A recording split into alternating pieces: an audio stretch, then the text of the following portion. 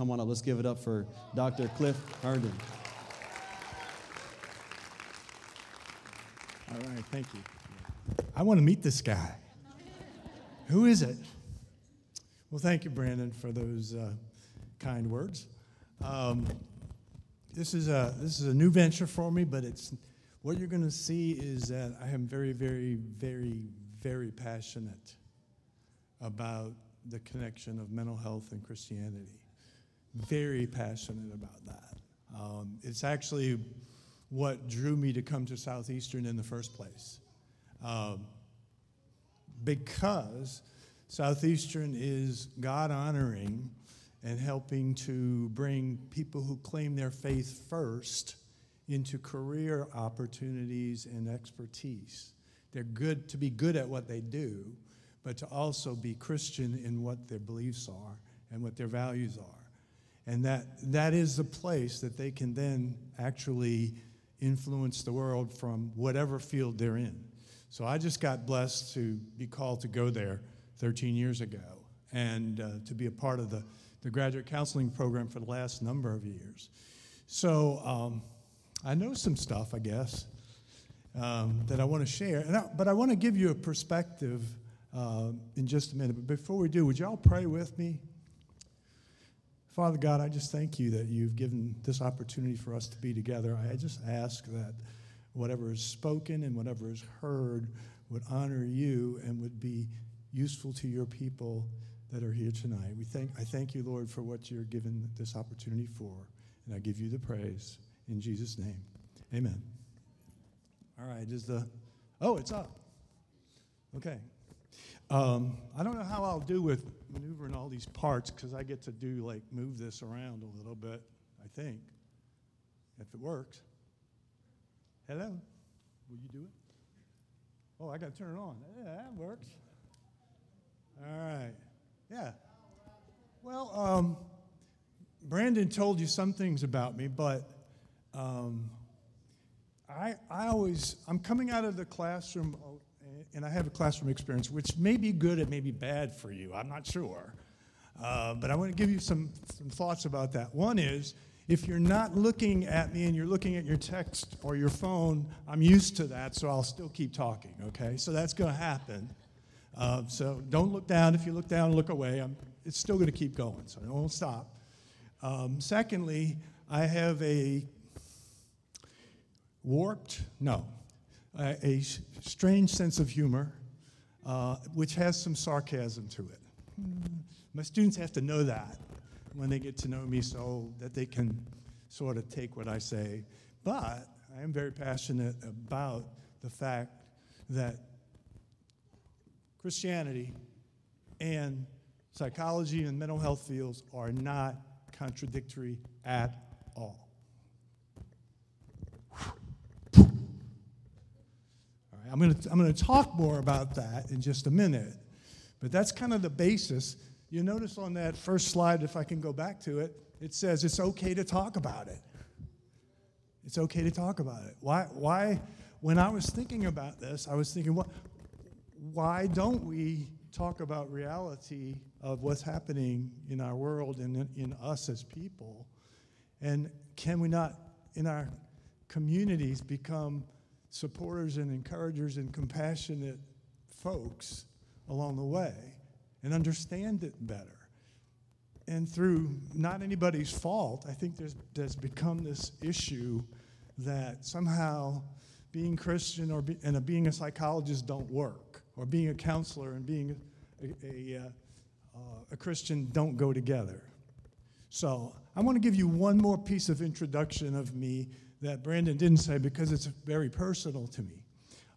When I was in practice, I was fortunate to be able to have a private practice in which I could set some standards for myself and kind of set it up that way with a validly Christian background. That's what I was there for, to help serve.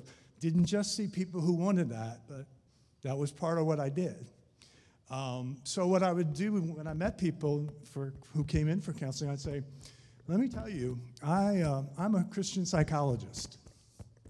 Now, I know that people have different ideas what that is, so I didn't leave it there. I said, I'm going to tell you what it means for me. Here's what it means. It means I'm a Christian who happens to be a psychologist, and not a physician, not a lawyer, not a businessman. I'm a psychologist. But what it also means is that my Christianity goes with me everywhere I go. I try to live that out. Not always successful, nor are any of us, I believe, but that's where I'm at.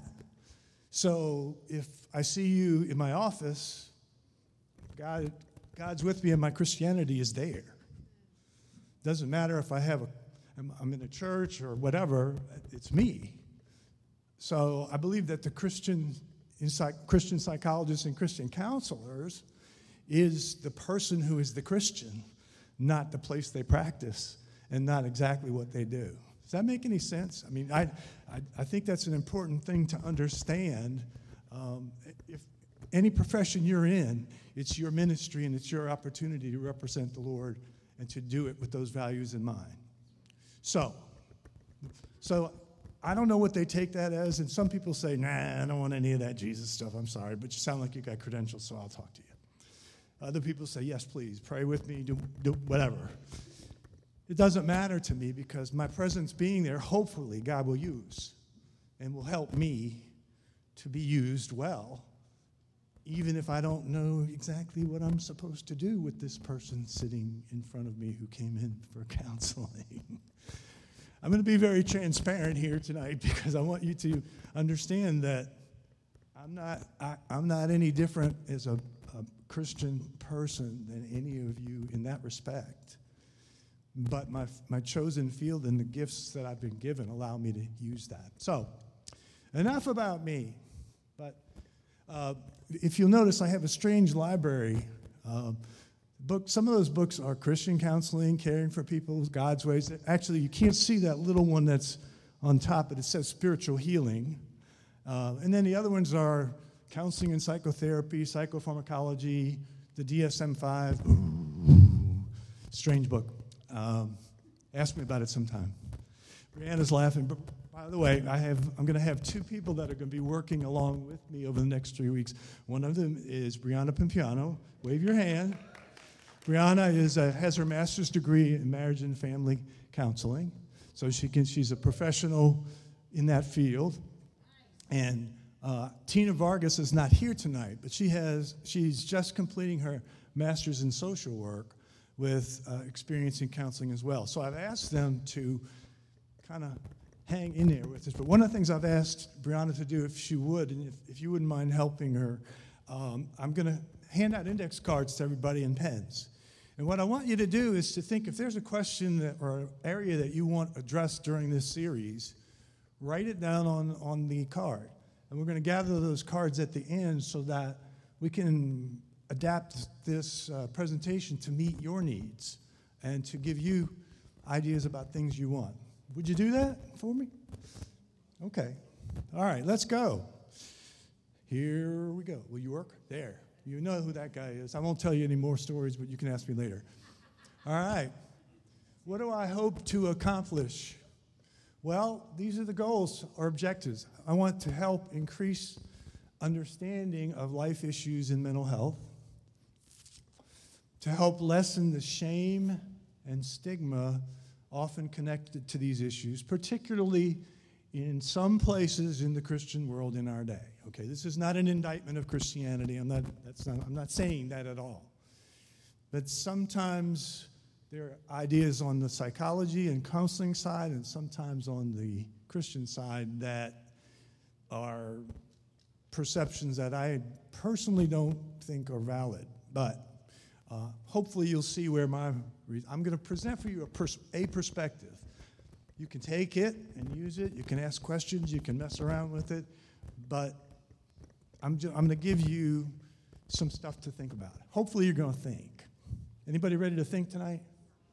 All right. And I may ask you to participate some, okay? So you never know. My students never know who I'm going to call on. Dum, dum, dum, dum.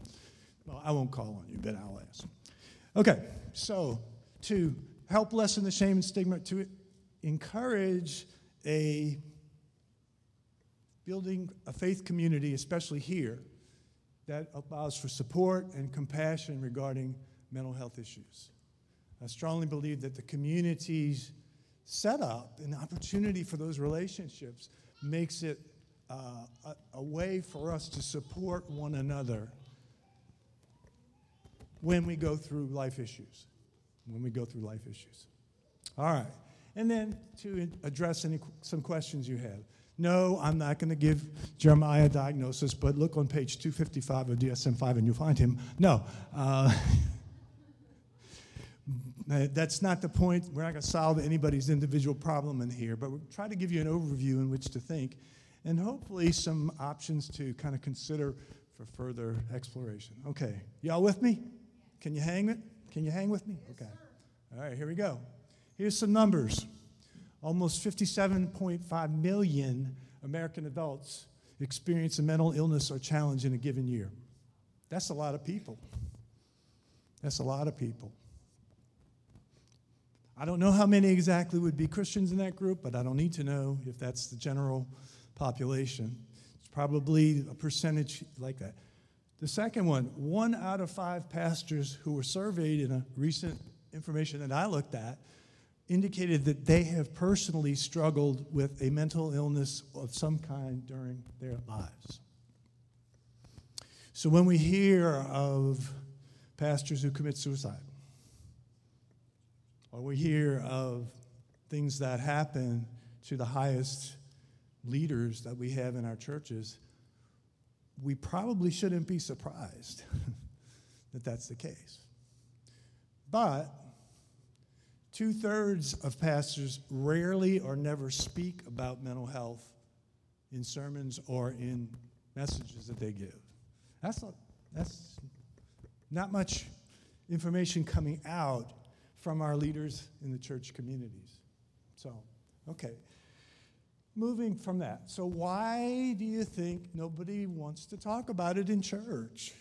What do you think? Anybody got some ideas why they don't want to do it? Yeah. Yeah, there's a lack of information or education about it. Uh-huh. It's scary to talk about things that are mental. Mm-hmm. The stigma attached to it, we mentioned that a little bit too, yep. Because what are they going to think of me if they know that I have struggles? Excuse me? Yes, sir. People may get offended if you bring it up because we're not supposed to have those things. We're not supposed to talk about them. Okay. Lisa? Maybe there's some confusion about whether or not it's demonic. Confusion about whether it's demonic or what's the nature of it, or am I possessed or am I oppressed? We'll talk a little bit about that along the way. Any others?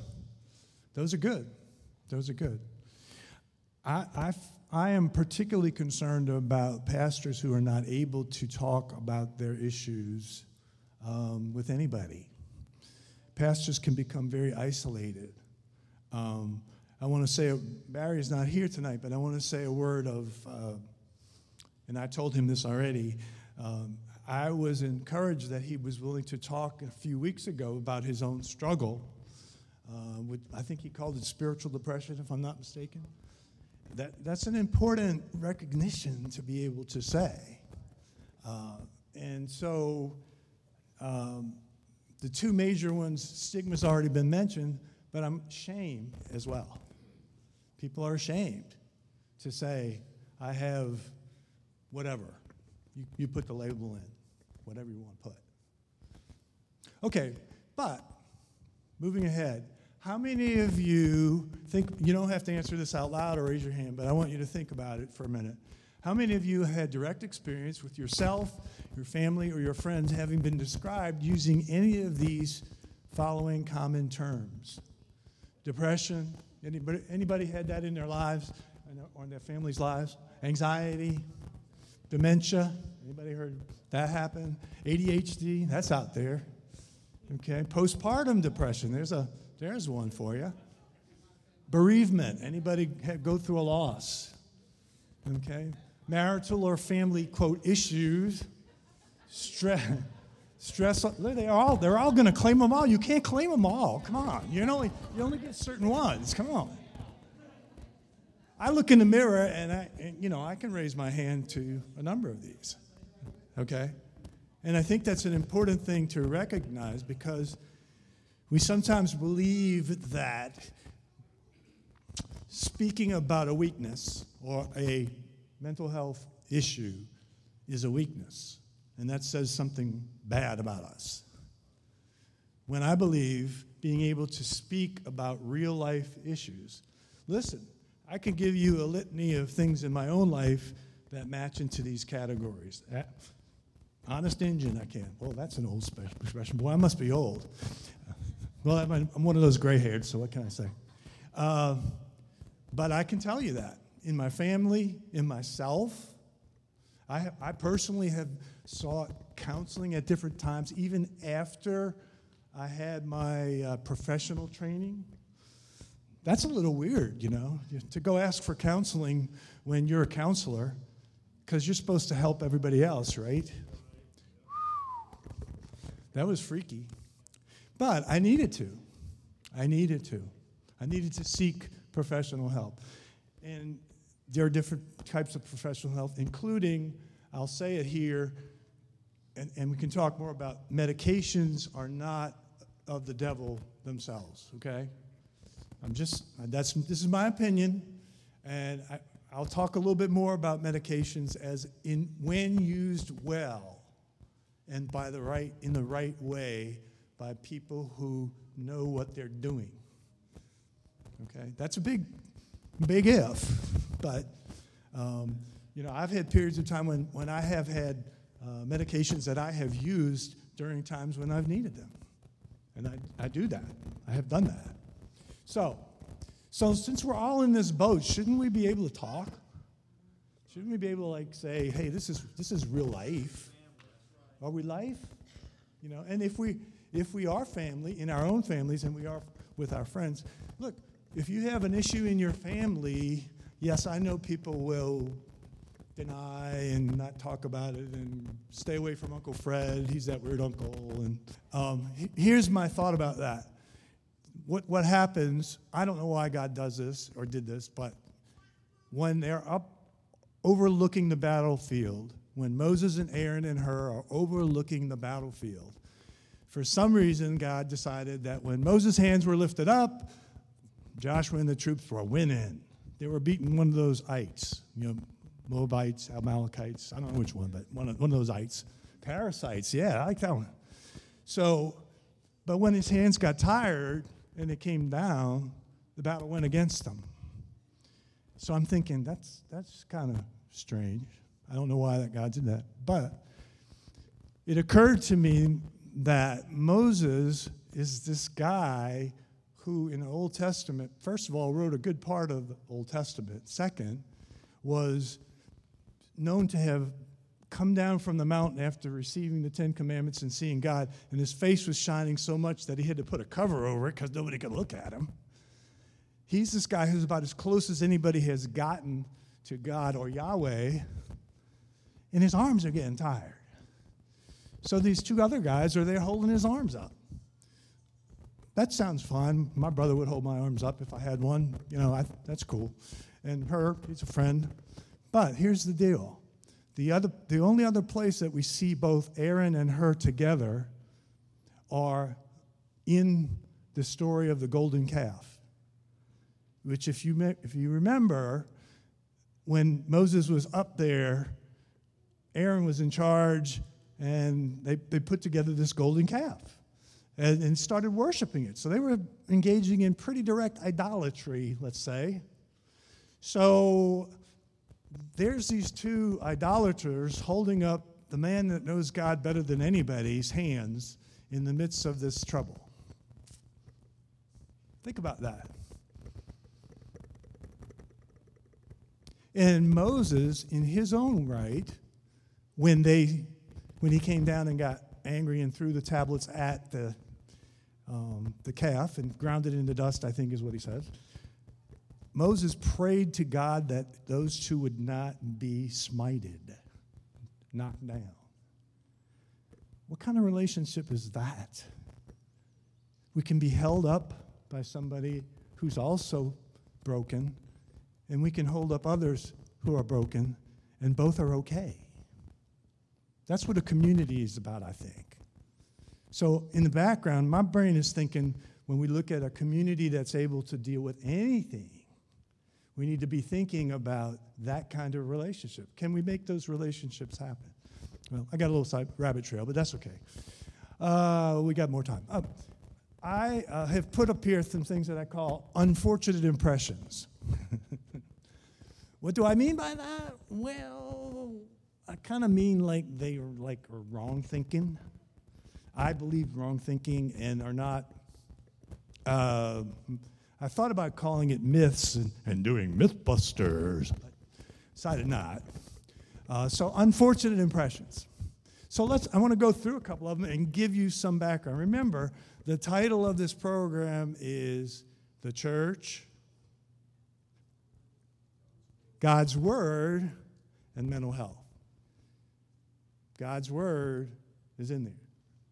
Okay, so as we go through, it's going to be important to remember that those things not only exist in my sentence, but are there. All right. Mental health struggles are all based on a lack of faith, sin, or weak spirituality. That's the unfortunate impression that some people have. A corollary or a sidebar is, so true believers and people of faith never have these issues. What do you think of that? You know anybody who thinks that? Ever met? You don't have to raise your hand, please. But have you had people who kind of like said, if you had enough faith, you know, if you had it all together and were truly doing what God wanted you to do, you wouldn't have these troubles. Excuse me? Excuse me. I'm going to give you another thought about this, if I can make it go forward. What about some real people that we know are in the Bible? Here's God's Word. All right?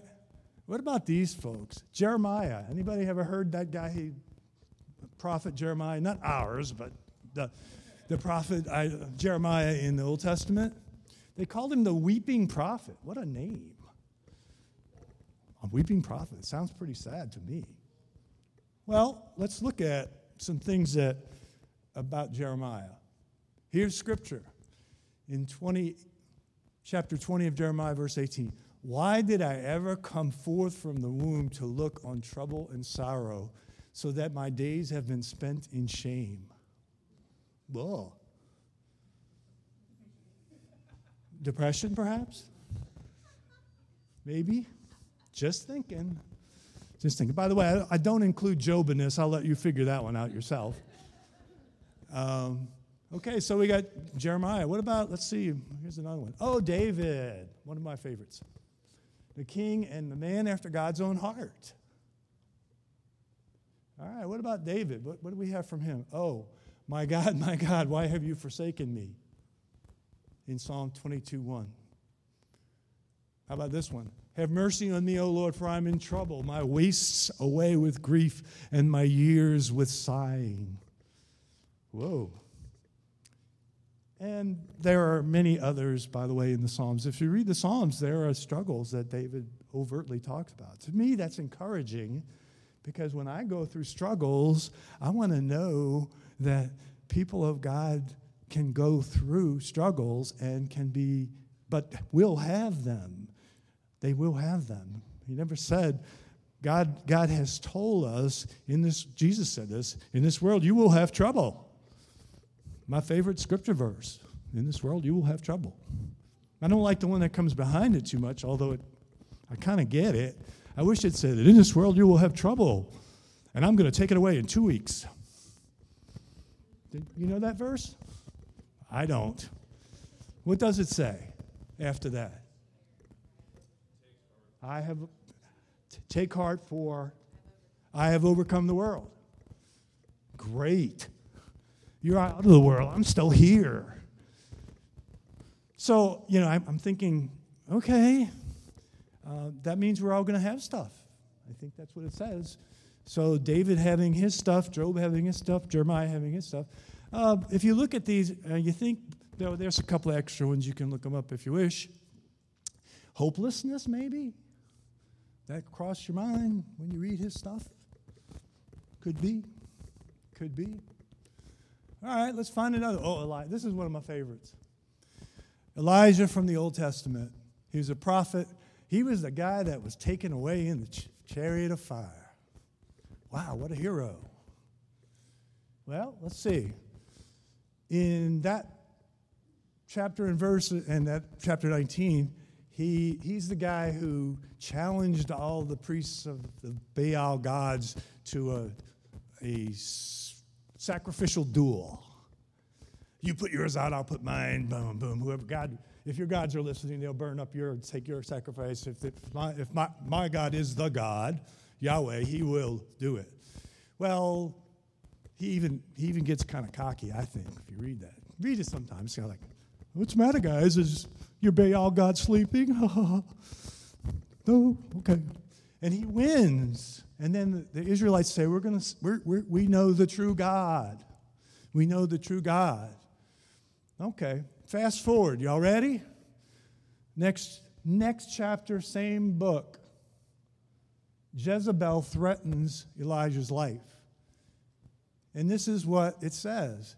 But he himself, Elijah, went a day's journey into the wilderness, and he came and sat down under a juniper tree, and he prayed that he might die. He prayed that he might die. Maybe? Death wish? Suicide? I don't know. Just speculating with you. Possibility. I got a couple more just so to balance out the New Testament with the Old, so you can have that one too. Paul the Apostle, the guy who was author of the most New Testament books that we have. Okay, what about Paul? Well, this is Paul's quandary in Romans. For what I am doing, I do not understand. For what I will do, that I do not practice. But what I hate, that I do. For the good that I will to do, I do not do. But the evil I will not to do, that I practice. O wretched man that I am, who will deliver me from this body of death? Sound like a happy camper? It sounds like a little struggle going on there for me. Sounds familiar to me sometimes too. just saying.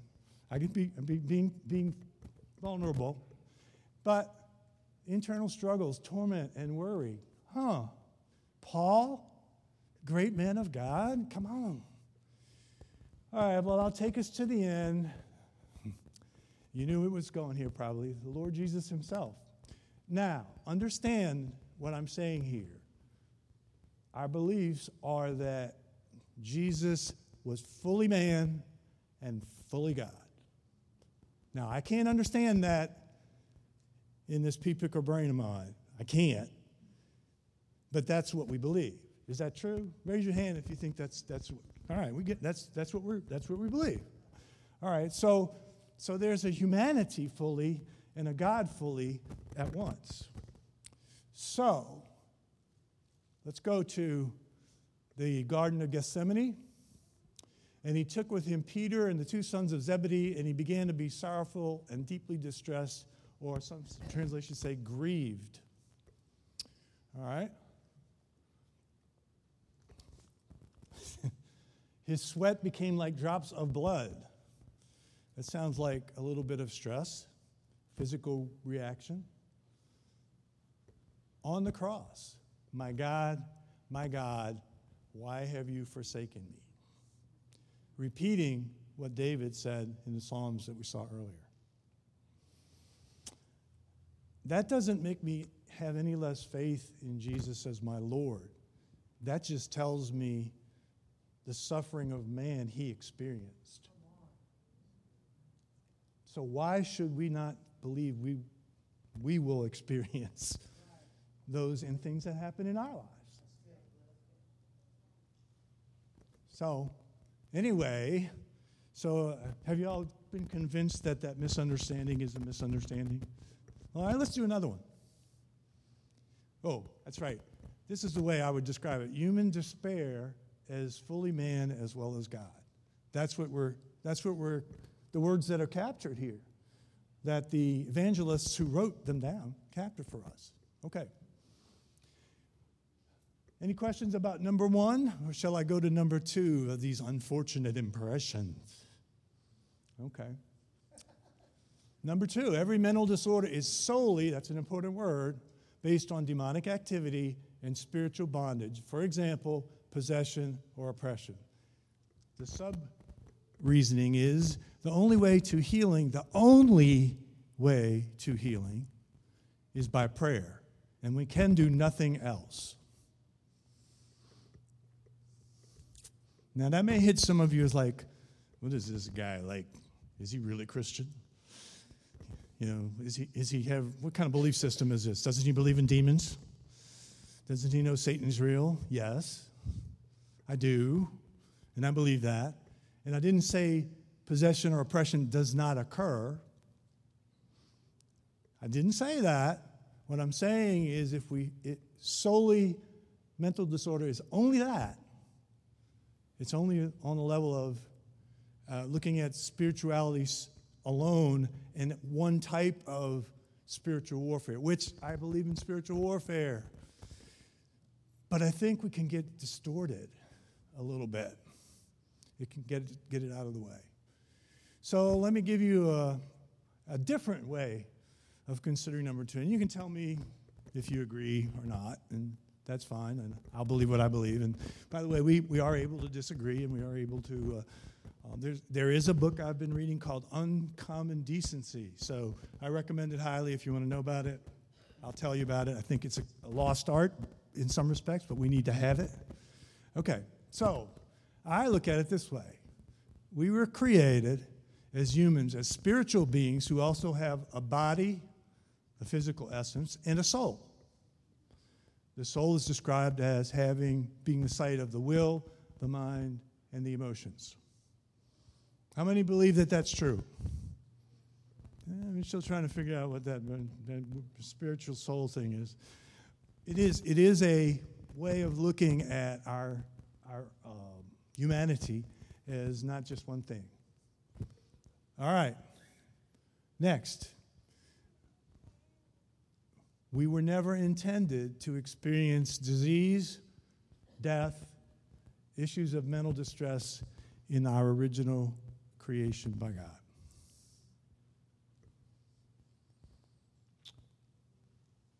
That's not what God meant for us when he created us. That isn't what he had in mind. What happened? What happened? That changed. Well, but Adam and Eve's, some people call it original sin, and the results on the created world left us vulnerable to these things.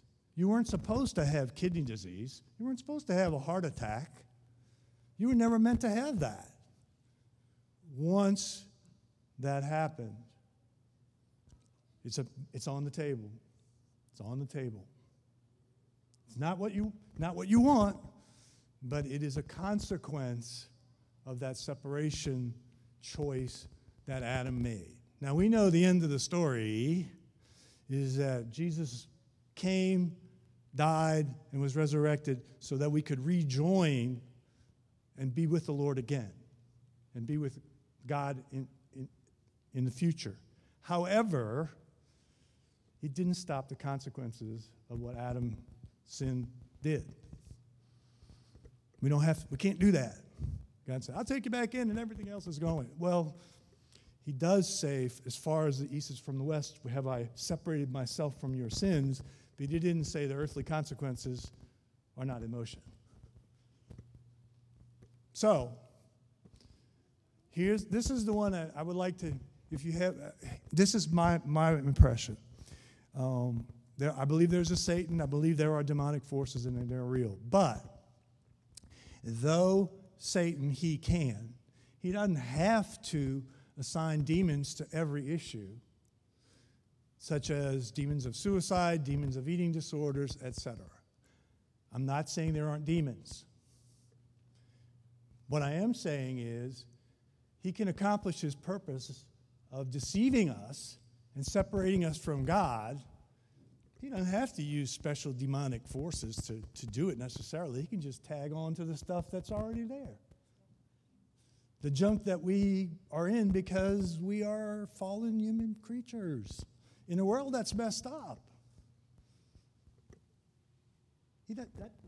He doesn't have to work too hard sometimes, because what can he do? He can do this.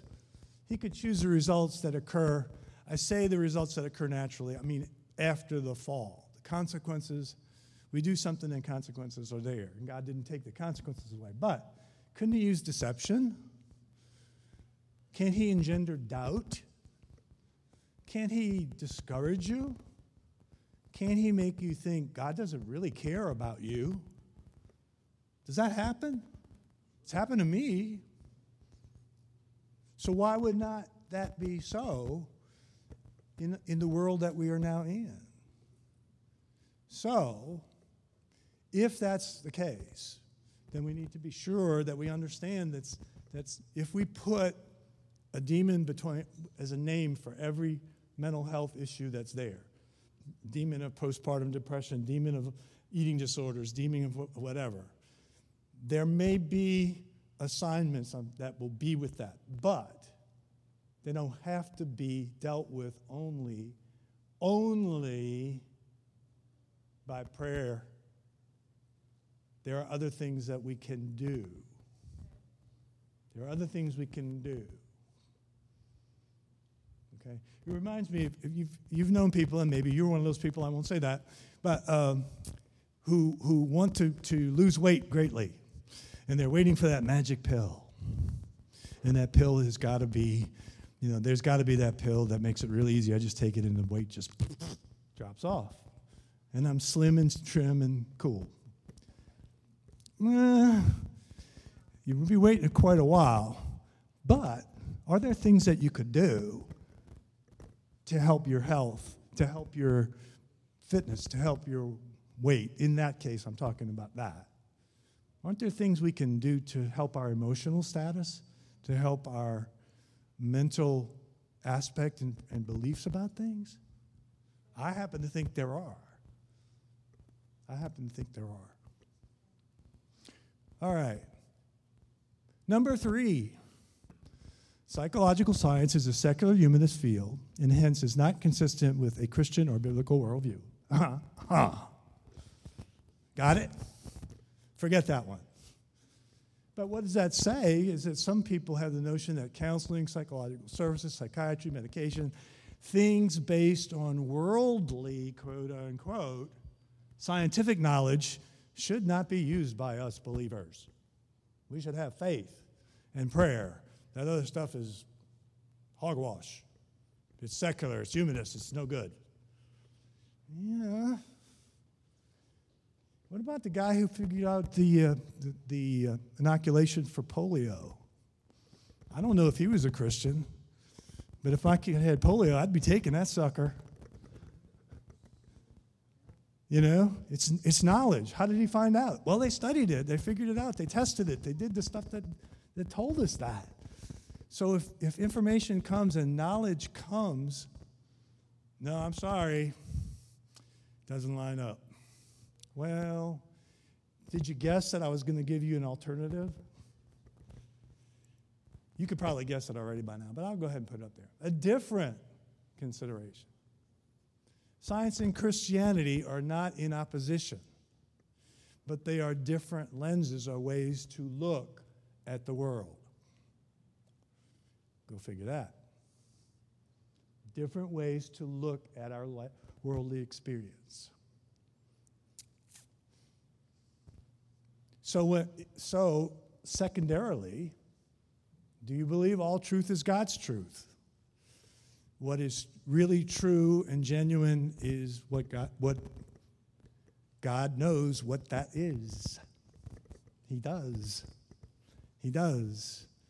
So am I going to turn away some things that have truth to them that come through other sources than direct revelation from Him, but maybe through somebody else? All right. So knowledge and wisdom given to man are gifts to be used for his purpose and glory. I happen to believe that some of the things we know about the brain, about mental health, about counseling, about the body, about all those things, how we develop, about chromosomes and genetic, that stuff is information that God allowed us to unveil through different people. Through different people. Do I just throw it out because it came from science? It's not in the Bible. It doesn't say you have 15 little chromosomes in the DNA in any book of genetics. The Bible book of genetics 1. No. I don't think it does. So if that's the case, I think there are examples in which God has used non-believers and information that comes from wisdom elsewhere to help his people. Do you know any? Think about Scripture. Has God ever used unbelievers to help his people? Can you think of any? Yeah. Cyrus. Okay. Cyrus, the king of the Persians, when the Israelites were in captivity, what did he do? He turned loose Nehemiah and Ezra and sent them back, gave them free passports to get through, money, gave them stuff, and they got back and they were able to rebuild the temple.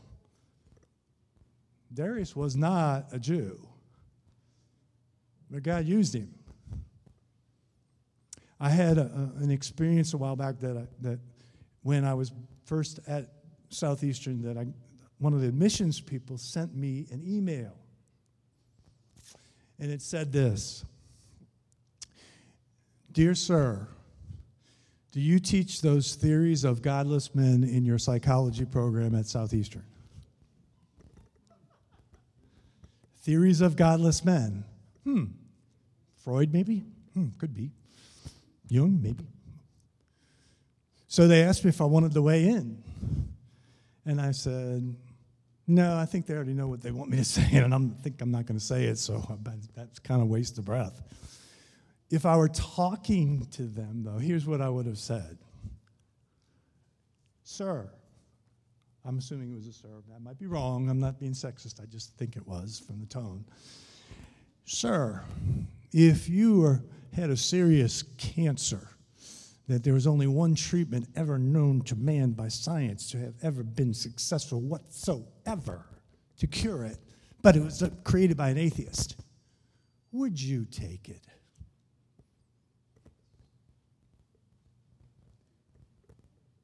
The theory, the knowledge, the wisdom is not tainted by the person who God gives it to. He gives it to who he chooses. His sovereignty brings it to people that he believes he has placed in a certain place for a certain reason.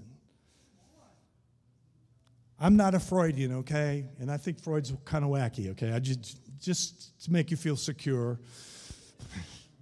That's not my, psychoanalysis is not my thing. However, I will say this. I believe that there are some things that Freud said that we would all agree with. I'm going to test you out on this. How many of you would agree that events, significant things that happened to you when you were a child shape some of the issues of life that you have deal with when you're an adult? How many believe that? Freud said that. I'm sorry, guys, you have to throw that out. You can't do that no more. You can't believe your childhood means anything because it's Freud's. Just thinking. So, I've been going too long. This is just kind of like the tip of the iceberg in terms of my passion for the fact that, if you haven't guessed, I believe that Christianity with psychological science, God counseling done by godly people, and even the knowledge that we have about mental health, we should use it. But it's not the only thing we should use. Yeah, we need to pray. We do. We do. None of that stuff is useful without prayer being the background. If I work with a client, I believe I have one of the greatest advantages of any counselor ever, because I'm not alone in that room working with a client. I have somebody else who knows why they're here, even if I don't. And I know that if I am meant to make a difference in this particular person's contact with me, then that will happen if I use everything he's given me. That's what I believe is Christian counseling. We have, not that our counselors don't accomplish anything without it. They actually don't, because whatever they do, God gave them the skills to do it and the giftings to do it, so they don't. But even if they never mention his name and never acknowledge the Creator or Jesus himself, he's still there. He's still there. So I'm talked out, guys. Not really, but I'm going to stop anyway. I'd be interested, first of all, do write down some questions on these cards, okay? So that we can kind of gear the future presentations to what you want to know. But anybody willing to talk about something that I said or something you wanted to know more about that might be useful? I encourage my students, because sometimes you ask those questions and somebody else was going to ask it, but they didn't and you did, because you were too chicken to ask it, and they did. So you get to still benefit from it. So what do you want to, what is something you might want to say to this, if any? Emery.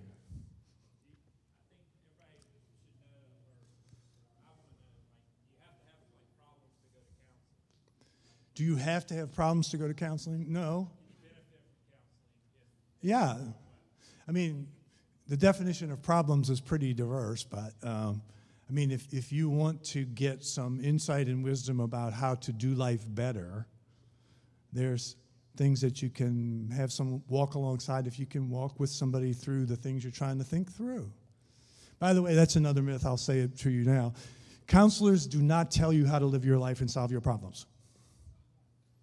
Sorry about that. Says that's what you want. We don't have counselors are not the magic pill either. So, anyway, but yeah.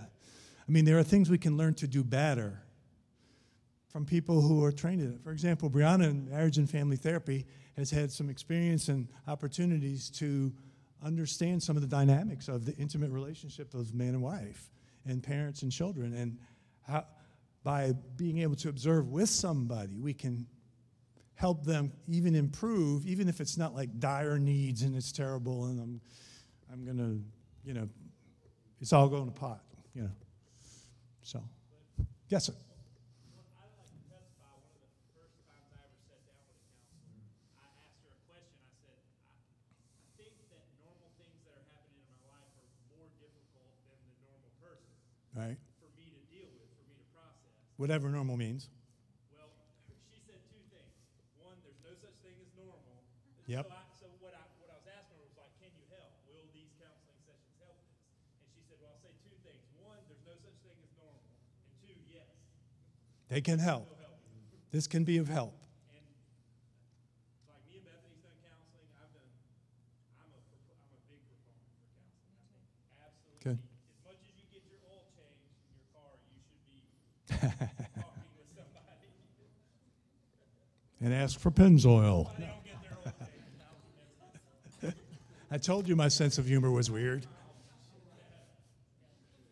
Thanks. Yeah, thanks for sharing that. Others. Maybe some of the differences between things that are caused by like a physical, I don't want to say maybe disorder is the right word, but things that are like chemical and things that are, and then the difference between something that's brought on by maybe an experience or. Yeah. Did y'all hear what he said? Can you tell the difference between things that are sort of... Okay. I'll say it in the mic for the recording.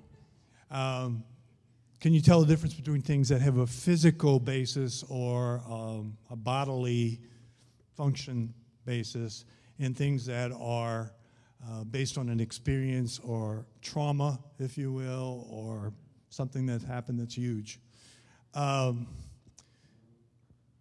I want to answer that this way. If you ever study psychology, you're going to hear this debate even in Intro to Psych. What's nature and what's nurture? And what that means is what are you born with versus what comes because of experiences you have. And the answer to your question is like they both are important. And I'll use an example to help you. I mean, yes, diagnostically we should try to rule out physical things. We should try and find out if there are health-related issues or if there are body chemistry issues. An example, somebody who has low thyroid is subject to having symptoms like depression, okay?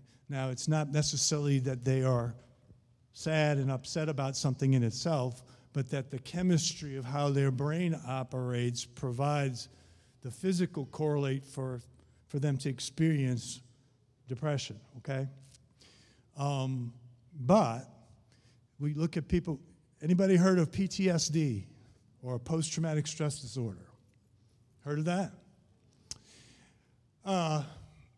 Why is it that two people who experience the same event don't have the same response to it?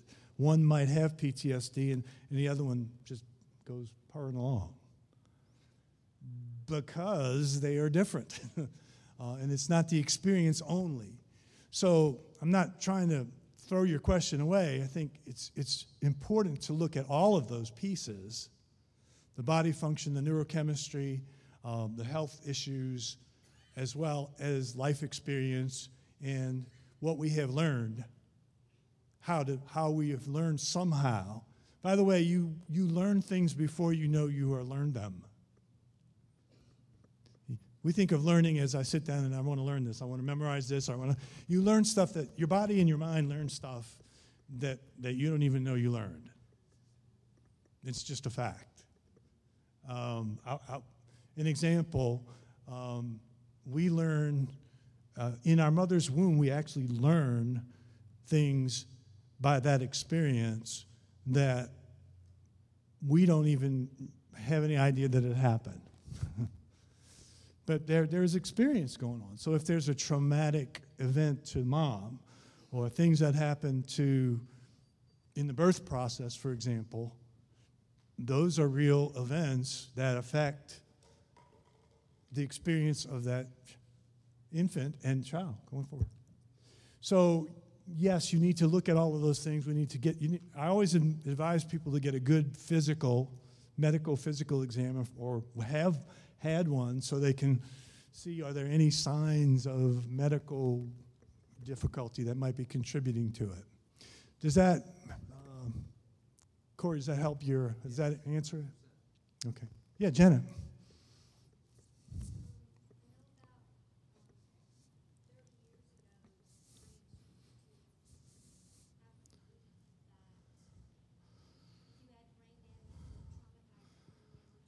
Right. Right, right.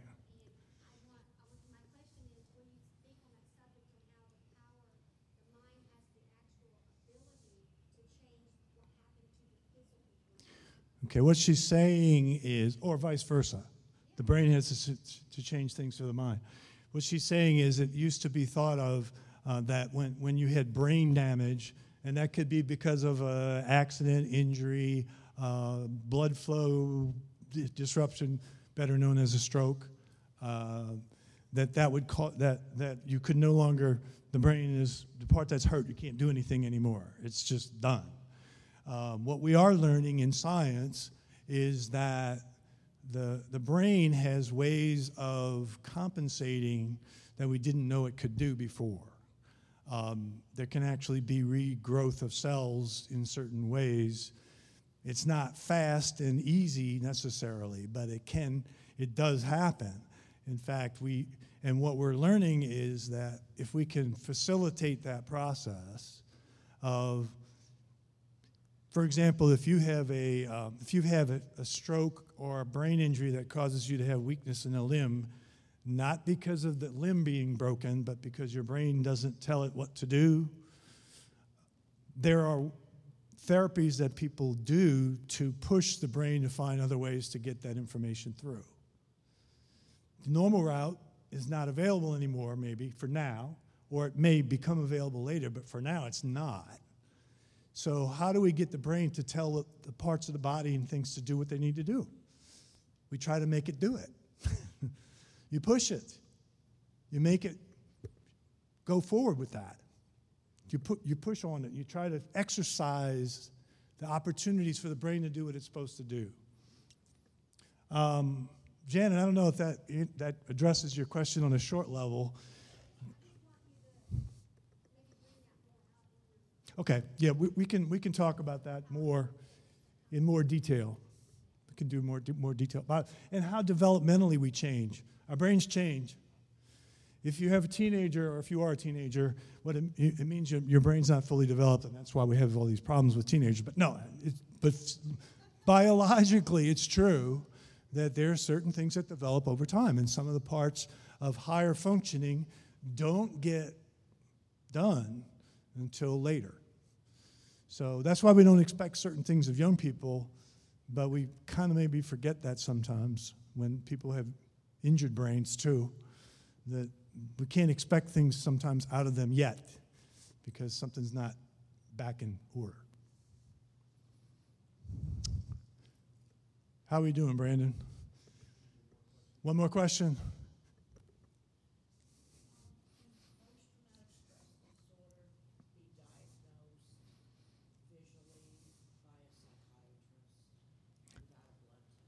Yeah, there's no test for it in terms of a blood exam or chemistry, blood chemistry. Okay, I'll give you the short answer as best I can, okay? All right. Who's the they? Said he saw it in your eyes? Right, and they say they still see it, but I don't feel it anymore. Right. I feel like Jesus healed me, You feel healed from it? Yeah. but they say they see it in me. She's saying that a psychologist has said he sees post-traumatic stress disorder and is diagnosed or giving you that term to describe what's going on, but you don't feel it anymore and you don't see it yourself. So that being said, you're wondering, how do they know? Well, that little book I showed on the first slide, that one that's called DSM-5, that's a book that mental health professionals use to communicate about clusters of things that they see that match up in a lot of people that have a name. They give it a name. I like to call it the JCPenney catalog of mental disorders. Go to shoes and men's and you'll find whatever. Go to lingerie and another page and you'll find it. So it is a compendium of descriptions, and they have a group of professionals over time has come up with things that they've seen consistently that match up with. They call them criteria. And if you meet certain criteria, if you have flashbacks, if you have unpleasant memories, if you have enough of them in the right period of time, they say, aha, we got it. Well, I don't like that too much, but I mean, it's useful if we use it well. And if we are going to describe what it means that we're saying when we say it, if instead of saying I looked you in the eyes, what I said, what I'm going by is what you've told me about having nightmares, flashbacks, experiences of this, and other things that other people who have had those things have had what we call this. Now, what does that mean to you? Well, what we have to do is who are you how do we help you with it? So the diagnosis is only one piece of helping, Yeah, symptoms is another word for what those criteria might be. What symptoms do you have? And a person with that's doing that kind of diagnosis has at least some experience over time with looking at people who have them and people who don't have them, and trying to find which category, which page in the catalog you belong on. Frankly, I'm going to say something here. This is my bias. The DSM is called the Diagnostic and Statistical Manual for Mental Disorders. I like to think that people have mental strengths as well as disorders. So sometimes we get caught up in these labels of things that have gone wrong, and we forget to look at what people have that are strengths. So it's kind of looking for something to go wrong. Oh, there it is. You're on page 72. I got you. You know, what that's not really useful. Now, if I say to you, this is why I think this is what's going on, but let's talk about what we can do about that. Let's think through what's possible, you know, in your life habits, ways of thinking, your prayerful consideration of God's part in your life, how you look at that. Let's do that. That's what you have to translate that stuff into real people in front of you. It took several years for me to feel like I was over that. But it was through prayer and the closer I got to God. I think nobody can tell you that you have a mental disorder if it doesn't match your experience. You know you. What they can say is, when we have seen other people who have some of this stuff that you described you have had or still have, this is the term we have used. Now, all that being said, what are we going to do? What are we going to do now? How are we going to walk this thing through? How are we going to walk this thing through? I hope that helps a little bit anyway. Okay, that was my last question, eh? All right, fill out those cards and leave them on the bench over there when you go out so that we can direct the next, and then we'll have all three of us will kind of look at them and see what things people are interested in more detail. This is only 3 sessions, so it only can cover so much. But let's pray together before we close. And if you have individual questions or you want prayer otherwise, please, you can come up afterwards and we can pray with you. Father, I pray that this information that you have provided and the stuff you've given me to say will be used well.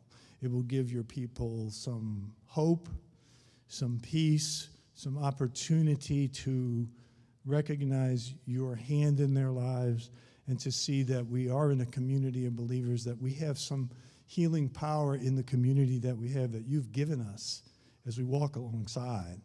So with each person's individual needs and each person's things that are going well, we just thank you for being in the timing of everything, and that you're going to allow them to get where they need to go that meets your expectations. So, Father, we thank you for what you have done. We give you the praise for what you've yet to do. We give you the glory. In Jesus' name, amen.